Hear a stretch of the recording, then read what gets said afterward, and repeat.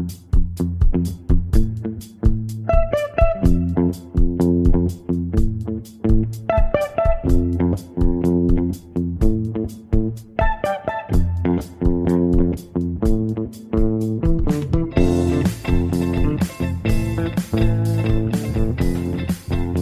to The Gradebook, a Tampa Bay Times podcast on Florida education issues.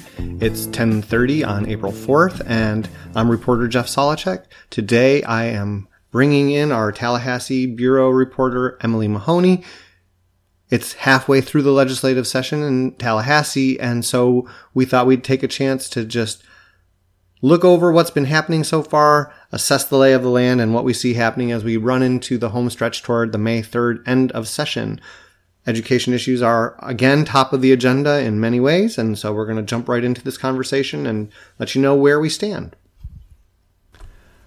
Well, Emily, it's been way too long since you've been here on the Gradebook podcast, so I hope you've been learning a lot in Tallahassee that you can tell us about.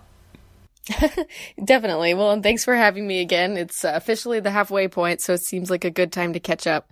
Absolutely. I am excited to talk about the legislature because I've been watching it so long. I need to let some of it out of my head. Mm-hmm. I'm sure you must feel even more that way because you're like right there in the mix of the whole thing. Yesterday was like huge. You had all these people there. They were all there for one reason and they didn't even get to hear it. Talk about it. Right. So a bunch of students, about 150 students from around the state, including a bus of students from Tampa, all came up to the Capitol, and they were all part of the March for Our Lives movement, which of course is the kind of activism movement started by the Parkland students after the shooting there last year. And they had all come up in anticipation of a floor debate in the House of the bill that would allow classroom teachers to be eligible for the Guardian program and thus be eligible to carry guns to defend students in the event of a shooting. Well, let me ask you right there. I've heard that people say that is already allowed to some extent. Is that not correct? It is allowed, and it's just a question of whether the teacher exclusively performs classroom duties. That's the phrasing that's currently in the law that was passed last year.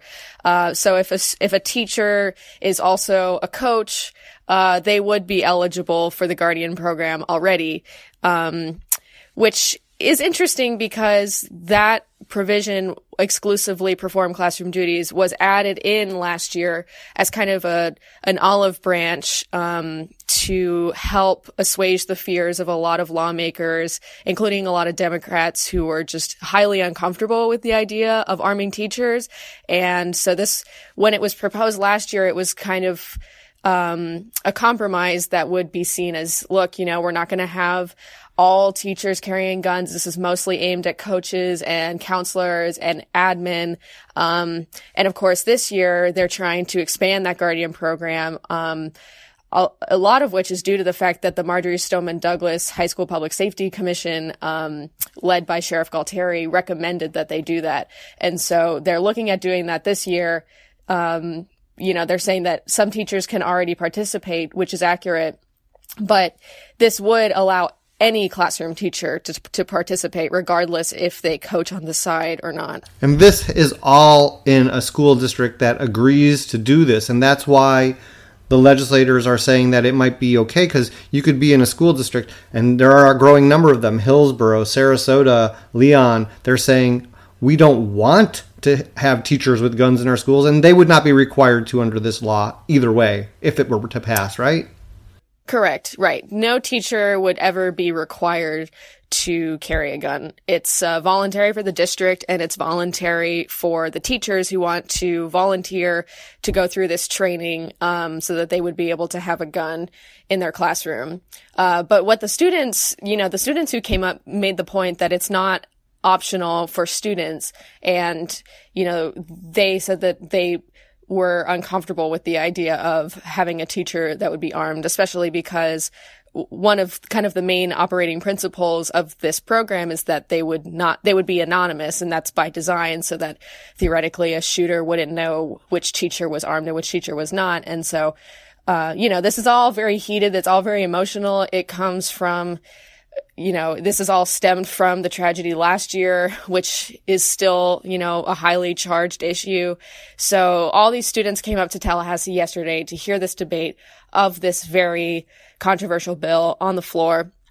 And shortly before the debate was scheduled to happen, we got notice that a slew of bills that included this school safety bill were all being TP'd or temporarily postponed by the House because they're having an ongoing disagreement with the Senate over how to include policy language in budget negotiations. It's all very technical, and whether or not policy bills should be allowed to be in conforming bills. And so a bunch of bills all got temporarily postponed. We think they might come back up next week if the chambers can kind of work out this disagreement. Can we stop and say what bills were all postponed and what this disagreement really means? Sure. So, there was a good list of them. The ones that I was really paying closely attention to was the school safety bill and also kind of the big voucher bill for this year, which would create the family empowerment scholarships. And so those were the two big education ones. I know that there were plenty of others as well, but basically this disagreement boils down to the House wanting to include big policy ideas like the two I just mentioned in conforming bills, which means that they would be taking these policy ideas into budget conference and talking about them alongside budget numbers because they say that, there's money attached to these ideas. We have to pay for them. So it all needs to be part of that same conversation. Does that not mean that there's no amendments on the floor? Correct. And so that's kind of the big catch here is that, when you have a conforming bill, yes, a lot of times it is because there is a budget piece attached to it. But the flip side is that it's only an up or down vote. You can only vote against it or for it. And you can't amend that bill on the floor, which makes debating it a little bit more difficult, especially because these bills are pretty different between the House and the Senate. And so that could be where the Senate is coming from when they say they don't want these to be conforming bills. They want a chance to be able to make sure that that people can amend the House version, so that they can work out some of these differences. I don't know. It's very technical and it's very interesting that this debate between how much policy should be in budget, I've been told is kind of an ongoing thing that happens every session and just kind of depends on who the leadership is. Well, we have seen it happen in the past, and we've seen a lot of pushback against it, especially among certain lawmakers who think that it's just not the proper way to do business. I mean, why do you need to have lawmakers in Tallahassee if they're just going to throw everything together, give it to a chairman and say, tell us what we need to vote on? But right. And of course, the other point is that budget conferencing, much of it happens behind closed doors. So there would be discussions about some of this stuff that wasn't on the floor, and having conforming bills, I think, and correct me if I'm wrong, but I think that would mean that some of that discussion would not happen out on the floor as well. Right, Jeff? Yeah, and we know that there wants to be a lot of discussion. I think there were, I didn't count them, but it looked like a whole large number of amendments just on the House side alone, people wanting to try and get things changed. Yeah, there's 48 of them.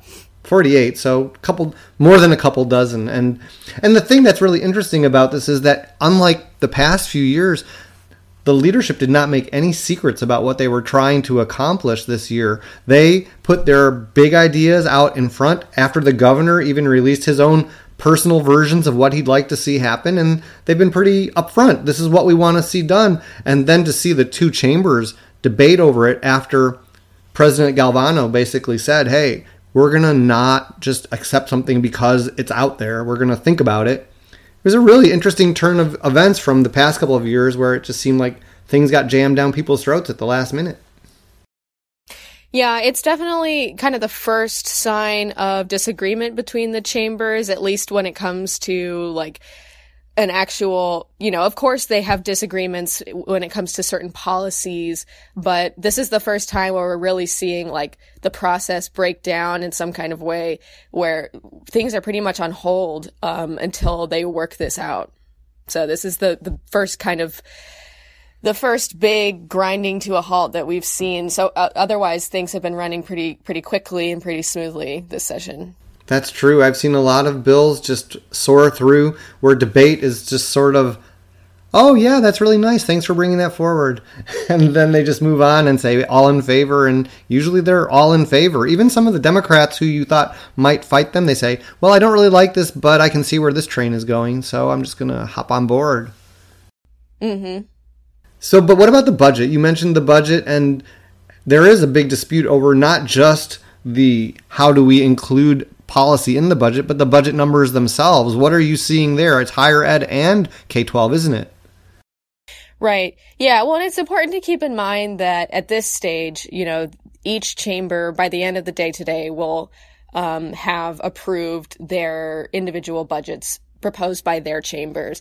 And so, as always, it's important to note that some of this is what they actually want to see, and some of this is posturing as they go into budget conference, and they want to, it's the beginning of negotiations. And so some of it, I think, is exaggerated in terms of numbers because they're going to try to make deals. But in education, we've seen some pretty huge disparities, both in K-12 and higher ed between the House and the Senate. And frankly, between what Governor DeSantis has proposed. And I mean, basically, the House is lower on almost all the major top line numbers because Jose Oliva, the House Speaker, has said that he wants to reduce per capita spending and that he wants a very fiscally tight budget. Meanwhile, the Senate has proposed pretty meaty increases in the FEFP, the per student funding, and the base student allocation, and wants to increase university spending, base budget university spending by quite a bit. Meanwhile, the House wants to decrease base university spending by 2.4%, which is a pretty substantial number when you think about it. And we're talking about, hundreds of millions of dollars worth of cuts to various university programs. And so there's going to be a lot of there's going to have to be a lot of negotiation there. I'm having a real hard time thinking about them cutting the university's budgets by that large amount because these are economic drivers in their communities and they employ lots of people. There are lots of people who go to school there, obviously. And I just can't imagine that they don't have their political interests and their power people who are going to say, hey, you can't do this.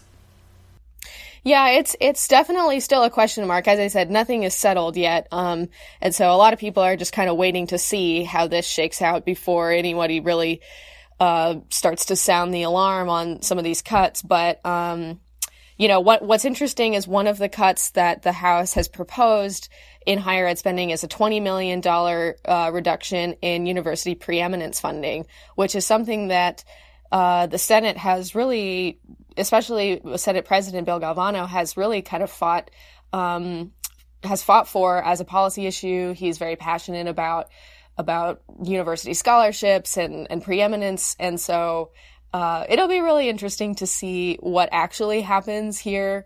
As you said, I think some of this may not be realistic, but it's certainly a strong position from the House in saying that even Oliva has said before that he thinks that universities, they're driving up student debt. They have lots of money that they've been carrying over from year to year, and it's time to kind of trim some of the fat.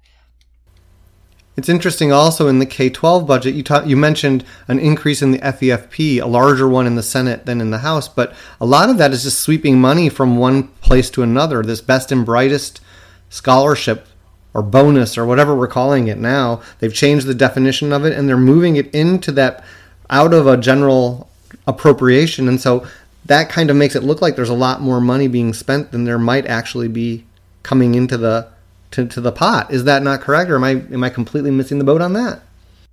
No, that's definitely true. And especially because, one of the big major changes this year is the fact that they're proposing the new voucher, the Family Empowerment Scholarship, be funded out of the FEFP. So we also have to take that into consideration, that there's, a few million tucked into that increase that would go to this particular program. And so that's why, I think the base student allocation is still a good piece to look at. But even still, I mean, you and I wrote a lot last year about how the base student allocation was increased last year by 47 cents, which is a number that upset a lot of school superintendents. They asked for a special session over it for lawmakers to go back and put more money in that piece, because that, of course, is the most flexible area of funding that the districts kind of have to play with. And this year, the Senate has proposed a $149 increase in the base student allocation, and the House is about $38. So both are higher than last year. Of course, there's a pretty big difference between those two. So we'll just have to wait and see. It was interesting to hear Representative Latvala, the chairman of the House Education Pre-K-12 Appropriations Committee. He was asked at one point, why is that such a huge difference? And he just basically answered, well, that's the way we've decided we want to do it. And so it's just, I wonder how the debate is going to happen among the lawmakers between the two chambers, if that's what the answer is during debate for the House itself. Right. Well, and I think, we can get down in the weeds as much as we want, but what I see in these two budgets really are the difference in philosophy that the House and the Senate has.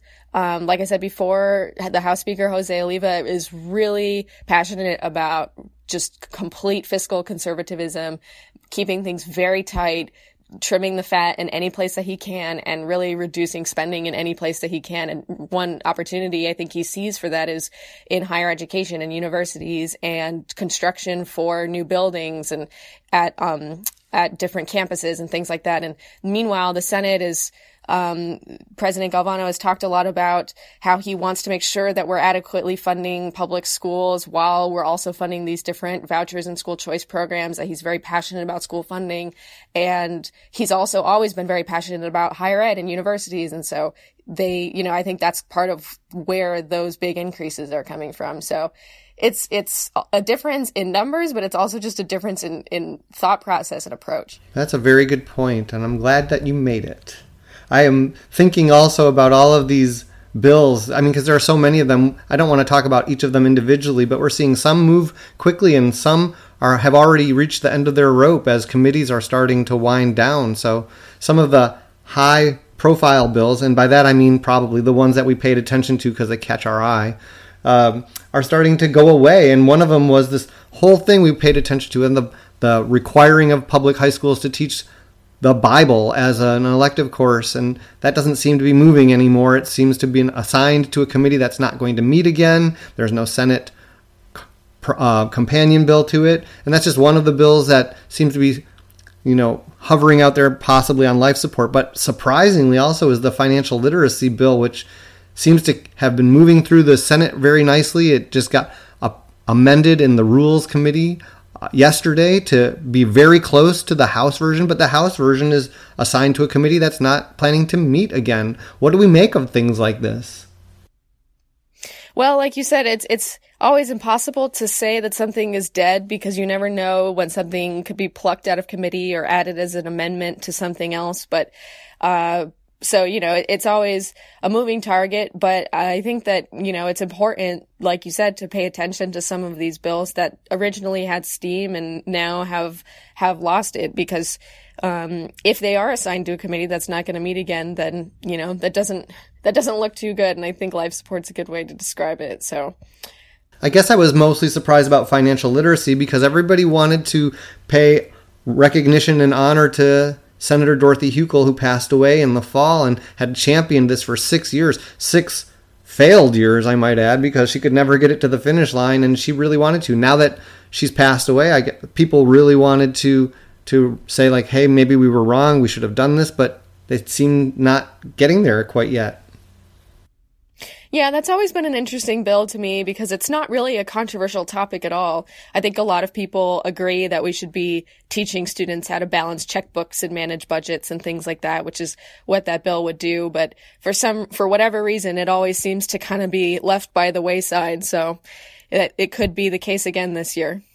So we have another half of a session to go. What is your prediction for, top line stuff? What should we really be paying attention to, and where should our eyes be placed? Well, I think that it's definitely fair to say that the two biggest education bills, the ones that we've been talking about the most, which are the school safety bill that would allow all classroom teachers to be participating in the Guardian program, and the new voucher bill that funds that new family empowerment scholarship out of the per student FEFP, which is a pretty big deal. Those two bills, they're most likely going to pass. They have the support of House leadership, Senate leadership. They have the support of Governor DeSantis. And, as much as the debate is going to be lively, it's going to be passionate. The teachers union is going to protest. There's going to be March for Our Lives students probably maybe coming back up for that, school safety bill when it does come back up. At the end of the day, the Republicans do seem to have the votes for both of those things. So, I think that's definitely my prediction there. And when it comes to some of this other stuff and the budget, that's a little bit harder to know. But we'll definitely be paying close attention to how all of that shakes out. Well, I sure hope that the students come back and pay attention to that bill that they wanted to be there for, because it's really hard, I guess, to vote for something when you have people who are so adamantly opposed and their kids standing there cheering against you. And so, I know there was some speculation that maybe that's why they TP'd the bills. They say that's not true, but still, the optics are there. I think that also the teachers, it would be really interesting to see if anybody does anything to get them money that's recurring money into their salaries, as we're talking about trying to keep the best and brightest teachers here. Bonuses don't come every single year. Bonuses don't help with the pensions, and bonuses don't necessarily attract people that we want to have in there, as teachers are telling us over and over again. And instead, the legislature continues to go with this bonus idea, as well as just saying maybe we should just change the certification process a little bit to make it a little easier to become a teacher. We have lots of people who are teachers in Florida but don't want to be teachers because of the conditions and all those things that are happening, as opposed to just a test, so that they probably could pass, by the way. So I just think that those will be some issues that maybe won't get as much attention because they're not as high priority as the others, but they need some attention as well, because at some point we're going to have to do something to make sure that teachers stay and teach our kids, right? Definitely. Yeah. The teacher shortage is an underlying theme of nearly every education bill. And so I don't expect that to change.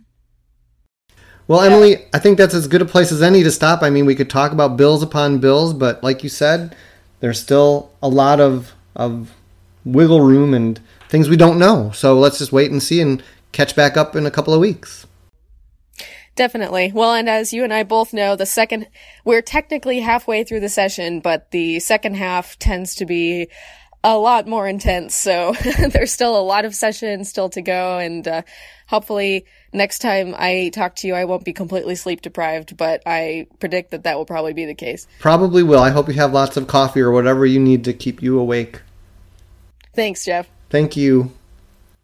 That's the end of our conversation and the end of our podcast. If you'd like to chime in with your views, we'd like to hear them. Go to our Facebook page, Tampa Bay Times Gradebook, where this podcast will be posted, and put in your comments right underneath. We'd like to know what you're thinking. To keep up on the latest in Florida education breaking news, please keep going to our blog, tampabay.com/gradebook. I've been told that you need to put a little slash at the end after gradebook. I didn't know that until just yesterday. So if it's not working without it, try it and see how it goes. Please keep on sending your ideas for this podcast. We've gotten some good interview subjects as a result of that. Share it with your friends, and we want to know what you think through the reviews as well on iTunes. If you would share those with us, we'd appreciate it. It makes it easier for other people to find as well. I'm reporter Jeff Solochek. Thanks again for listening.